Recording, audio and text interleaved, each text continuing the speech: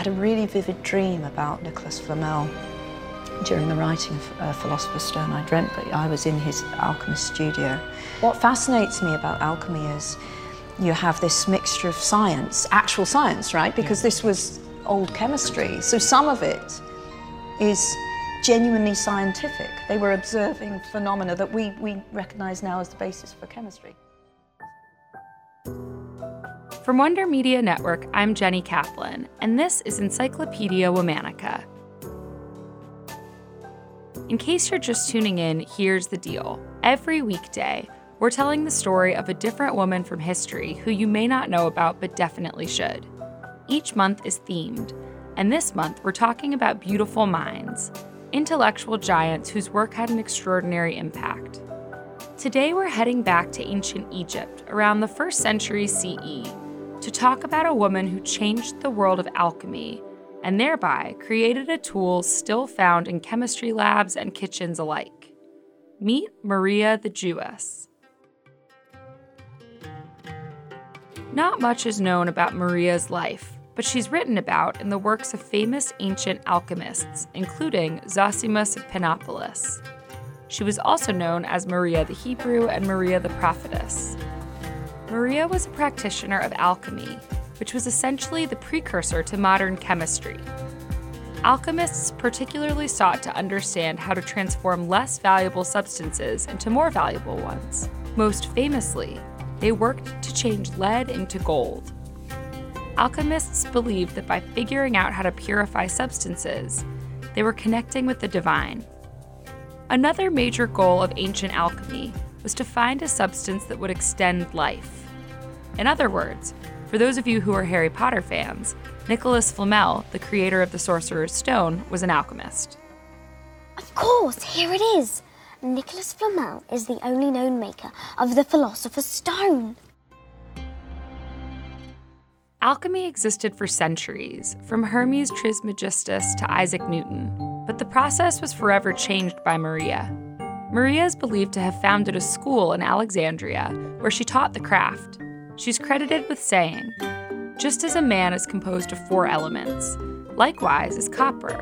And just as a man results from the association of liquids, of solids, and of the spirit, so does copper."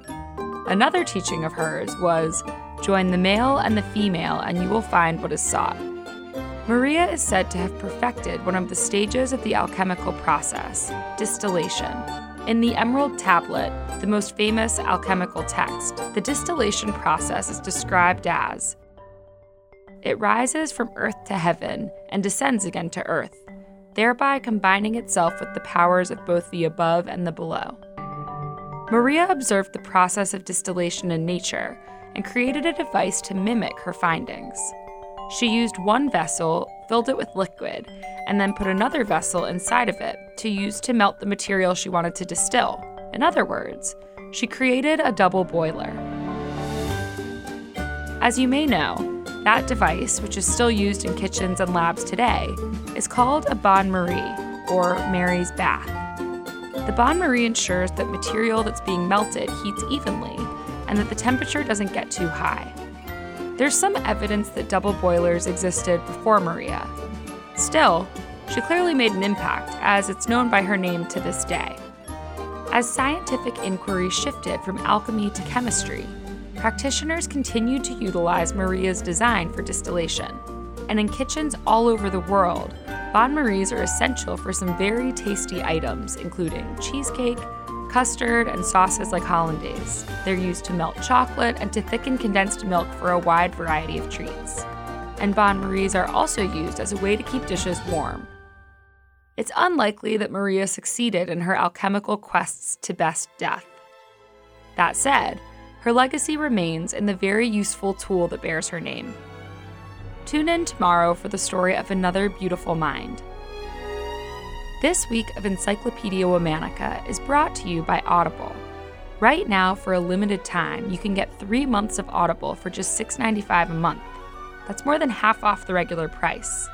Visit audible.com/encyclopedia.